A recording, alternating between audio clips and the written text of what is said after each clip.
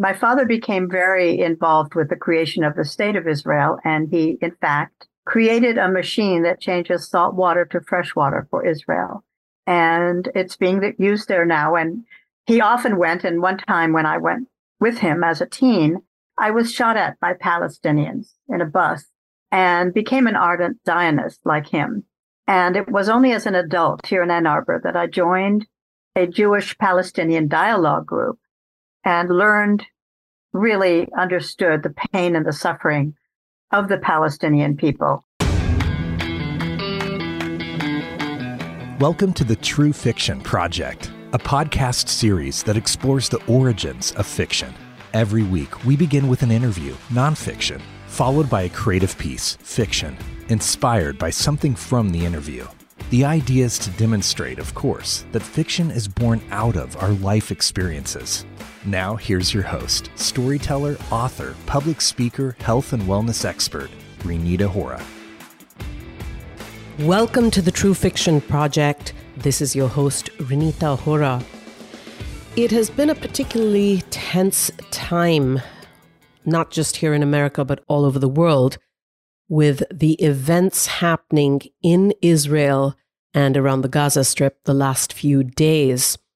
Given this, I am very, very thrilled to introduce my guest today, Simone Naomi Yehuda. She is a writer-producer of poetry. She's written many books of poetry. She's written plays. And now she focuses mainly on screenplays. We're here today to specifically talk about her latest screenplay, Jerusalem Road. Hi, Simone. Welcome to the True Fiction Project. Hi, Renita. Thank you so much. It is great to have you on the show. I was looking forward to having you on the show regardless, because there's so much wonderful work that you are bringing to viewers, to audiences.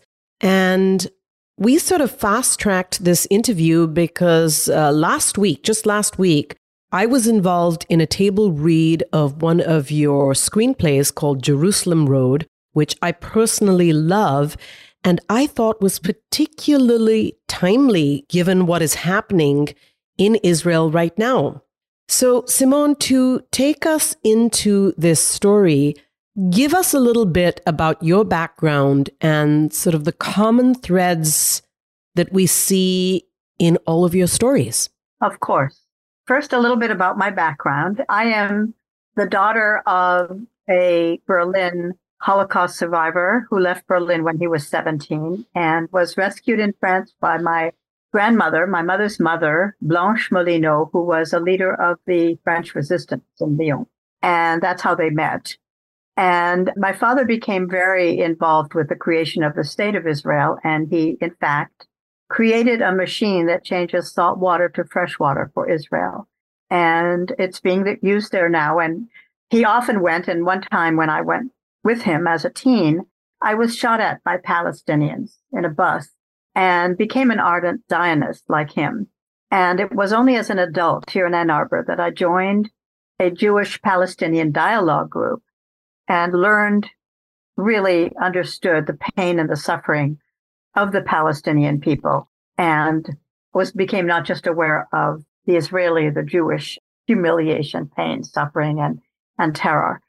So we're cousins, Israelis and Palestinians. We have been since the Bible, and it just seems like an endless, insoluble conflict. And I just wanted to imagine the possibility, almost like a fairy tale, of their ability to listen to each other and to come to some kind of compromise. And that's why I wrote Jerusalem Road. So, Simone, thank you so much for that heartfelt honesty. It is very powerful to listen to your own personal story and understand your own personal experiences from when you were a teenager and how your understanding of world events have changed over the course of your life and in the time that you have been in the US. Now, Is it true that all of your screenplays focus on the reconciliation of opposites divided by these insurmountable barriers where survival and identity are at stake? And if that is true, Why did you specifically choose this path for your storytelling? I think because of my heritage, I became a victim of massive psychic trauma myself. And writing really was one of the key factors, in addition to finding the right help, in overcoming my massive psychic trauma, which, because of my heritage, seemed insurmountable. And so it's kind of my story on different levels, again and again, that it's possible, in spite of what you may have inherited, in spite of whatever trauma or pain you may have experienced to go through. It's possible if you work at it, if you struggle, if you seek help, and if you want to, you can find happiness and reach a life that you want to lead, as opposed to one filled with pain, which is unfortunately what a lot of people are experiencing right now, and they're going to have that battle ahead of them for years to come. Of course, when we were doing the table read last week, we knew, I could see already that this is a very important story. And then that was right before Saturday, last Saturday, when the events that we are currently facing actually emerged. After that, I couldn't help but think, and I know that others involved with this production as well, couldn't help but think, how timely is this? So can you bring us up to speed on why this particular story, Jerusalem Road, is so important and why now? Well, I think you answered the question of right now, which was an incredible synchronicity that this horrible, horrible attack and war in Israel, between Israel and Hamas, has taken place and is taking place. I think overall it's timely because I don't want to get into politics, but I think the world is in danger of a shift toward the right, a shift towards maybe authoritarianism. Certainly there's a lot of racism and anti-Semitism and ageism and prejudice against people who are most vulnerable. And it's so important, I think, for all of us to learn their stories and understand that we're all a human family. And one of my taglines for Jerusalem Road is, hate is a curse. There's nothing worse. And so an endless cycle of hate and violence and misunderstanding and is just, we have to try to put an end to it.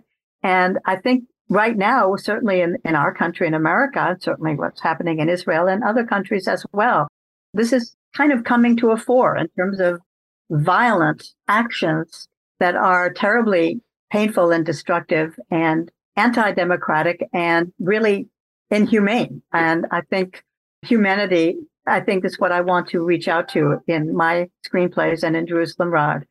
We Jews, we Arabs, we Israelis, we Palestinians, we're human beings. That's plain and simple. And we don't need to be enemies anymore. And certainly we have suffered.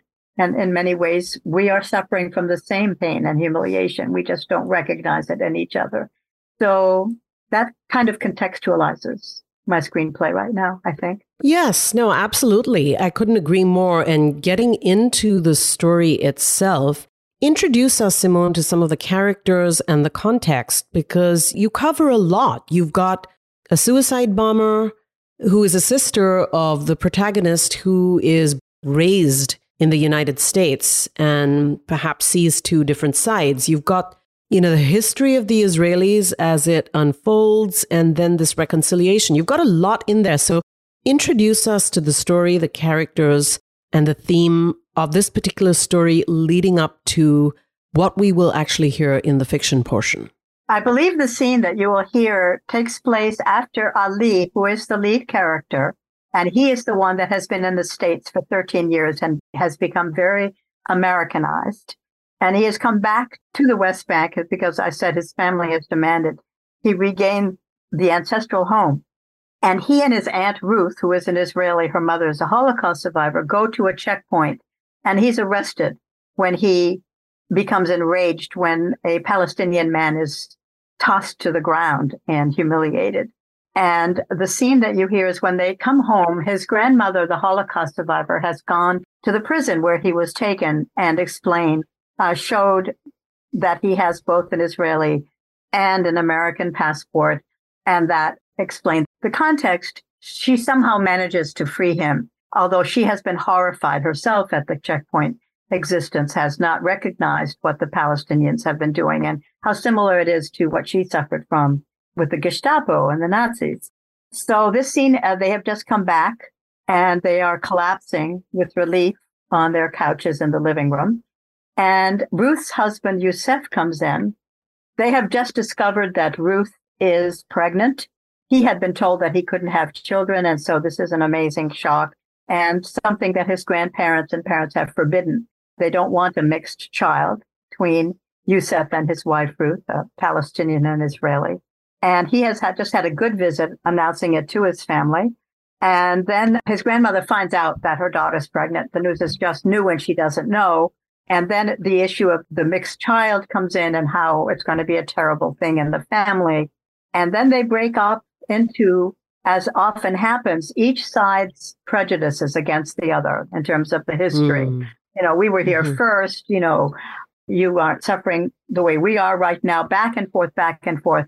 And I chose this scene because although I abhor what Hamas is doing, I am not speaking about and for the Palestinian people themselves, who are actually in as much danger as the Israelis right now. I wanted to present a balance. I'm not pro-Israeli and anti-Palestine.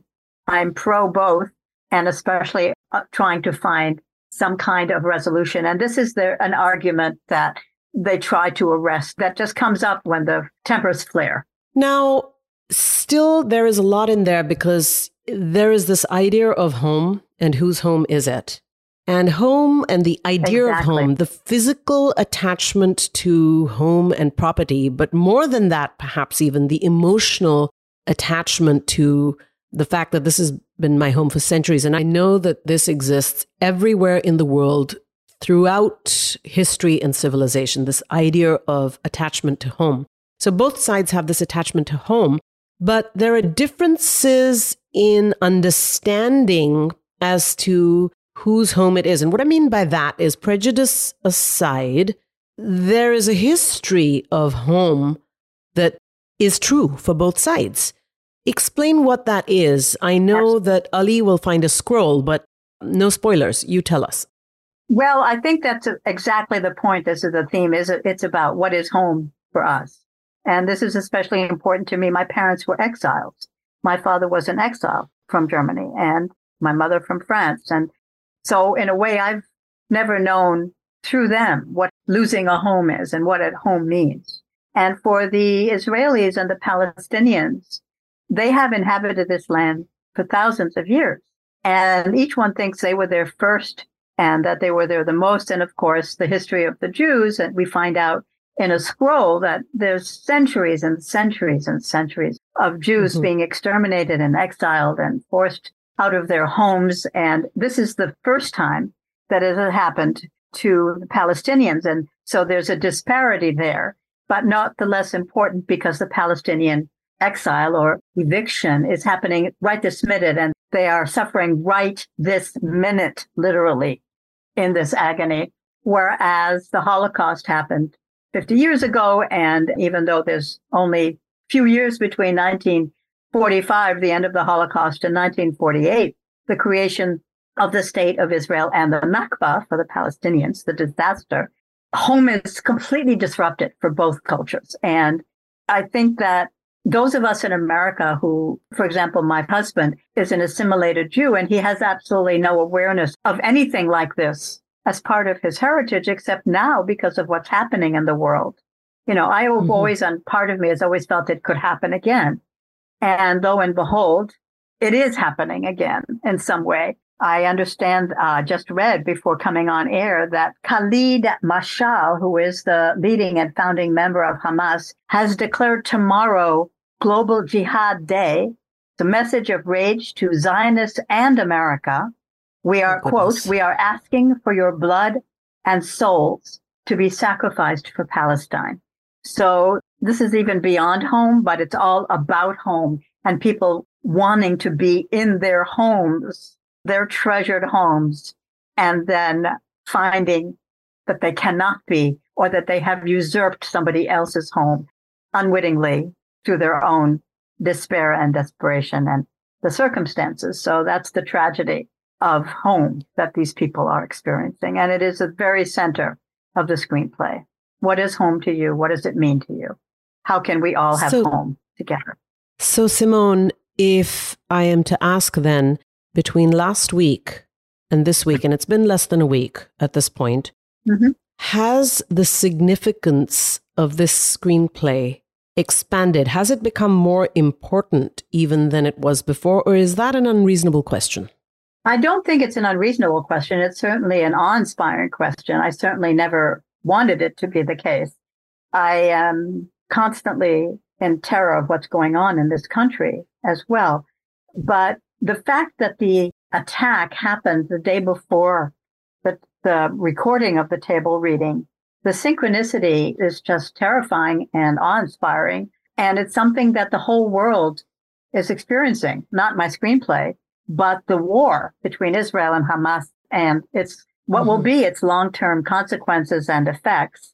And so if in some small way, this screenplay, this story can contribute to finding a path towards compromise and peace and understanding and listening to each other, walking in each other's shoes. That's what I would pray for. And I think that the synchronicity is undeniable, as unexpected and unwanted as it was and is. That's beautiful, Simone. I absolutely love that. And want to ask you then, can we do this? Can we bring about this kind of change or understanding with the power of story? I think that story is one of the ways that we can do it, and is sometimes the best way. This is true of music and art, too. You reach human beings on many different levels. Film, of course, is central in that and being able to reach people. But storytelling is as old as civilization.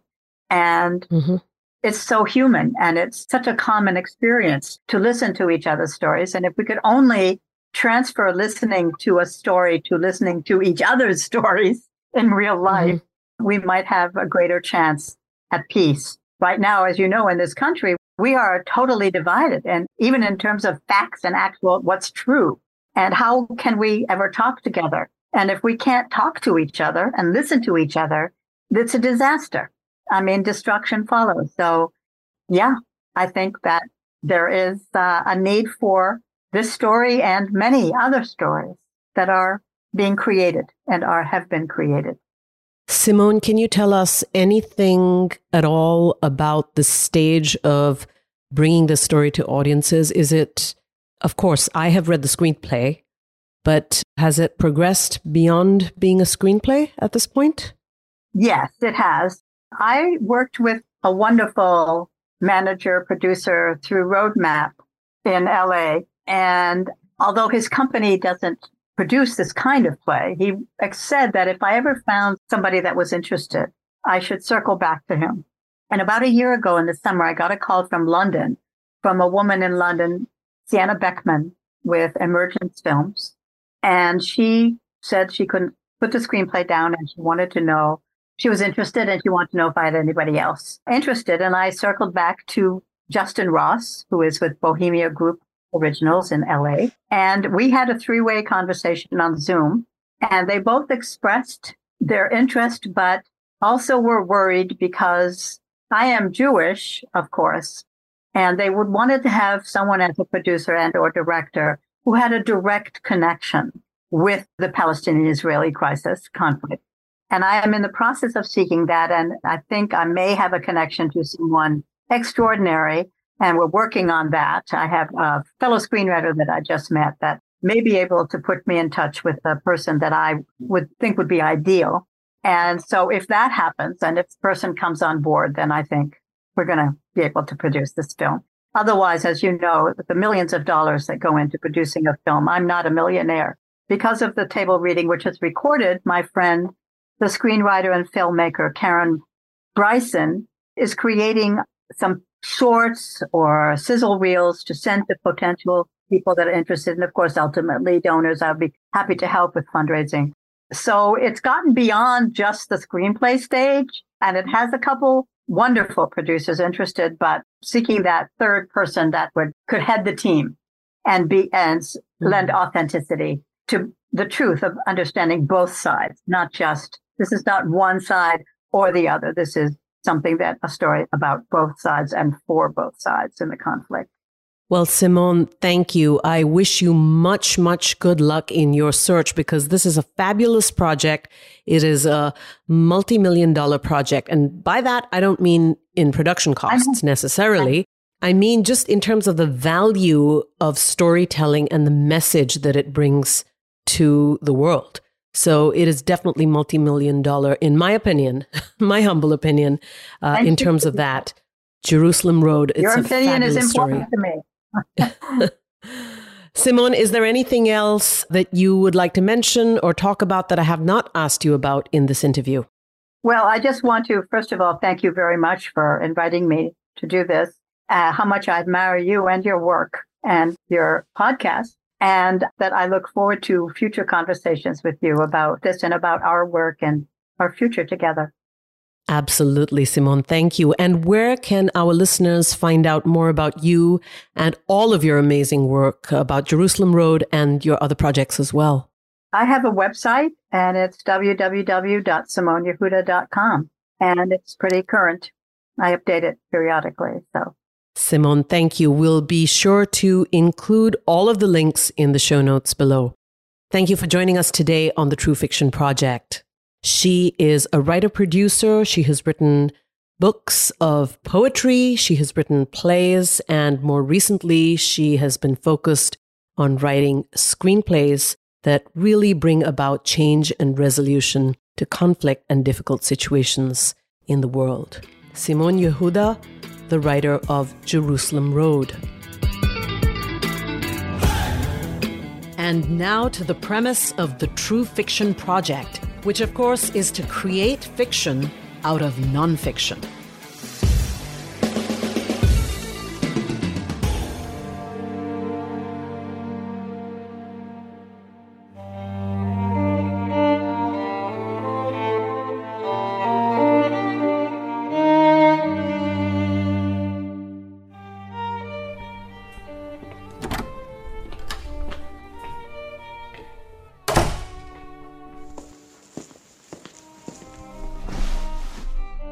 Oh, Grandma, thank you. How could I not know such a place exists? Just like the camps. I wanted to scream at them. You handled them so well, Ima. I never should have taken you to that checkpoint, Aunt Ruth. I begged you to. I need to see everything that's going on. Me too, apparently. But you need to be careful. Why does Ruth need to be careful? She doesn't know. Know what? How did it go? It was terrible. Ima saved Ali. Oh, Deborah. When I think what could have... You're a saint. Of course, not a saint. What do Jews have instead of saints? Angels. We have angels. So you're an angel, sent by Allah. Allah no less. How did Mahmoud take the news? You see in front of you a man who's beyond relieved. My sister didn't even seem surprised. Why should you be surprised? I'm pregnant, Ima. Pregnant? Maybe 5 months. I'm not sure. You never said a word. I had no idea. He was convinced we'd never... Oh my God. Basima knows? Not yet. God help us. I say to hell with any problems she might have. Good luck with that. Ali's right. She'll never accept our child. Surely she knows how we suffer. But Grandma, it can't be any worse. Can't be any worse. We were barely alive when we were liberated. But it was such a long time ago. 1945 and 1948 are hardly centuries apart, Ali. I know, she suffered too, but... Oh. This isn't a competition. The point is we're suffering now, right this minute. And I still live in terror every single day, the incessant bombing. Our response to Israel's destruction of our lives. If you hadn't come here in the first place... The first place? We were here long before you. Oh, that's ridiculous, Ruth. We've been exiled hundreds of times for hundreds of years. You've only been forced to leave once. You have Lebanon, Jordan, Syria, Iraq, Saudi Arabia, Tunisia. We had nowhere on earth, just here. I went to the States to escape this nightmare. Now what have I done? Doesn't he realize what we went through? Enough, Ima. Suffering is suffering. You shouldn't minimize hours. Of course not. Your father knew he'd never recover. He created a list of all the expulsions. 740 BC, the Assyrian exile. 25 AD, Jews expelled from Jerusalem. 138 AD, Jews expelled from Rome. Papa did this? You never told me. Stop it, Ali. This shit goes on and on. Ali, language. How many expulsions did that include? Over 125, give or take. You're making that up. Why on earth would I do that? To make people feel sorry for you. Ali, That's what I heard growing up. I thought you understood. I do, but that doesn't mean she couldn't be exaggerating. Oh, Grandma Deborah. I'm sorry, Grandma. It's okay, Ali. You were brainwashed.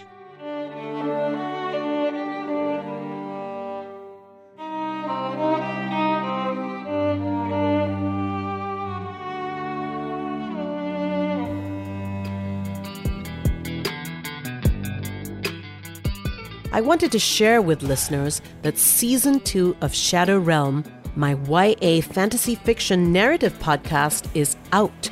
Episodes are being released now, so do look for it on any podcast platform that you tune in to listen to your favorite audio. This is The True Fiction Project, and I am your host, Renita Hora. Here at The True Fiction Project, we are always looking for great stories that make for compelling fiction. So, if you have a great story or know somebody who does, or if you are a writer who would like to contribute, then please do get in touch with us at renita.com/contact. Thank you for listening to The True Fiction Project with Renita Hora.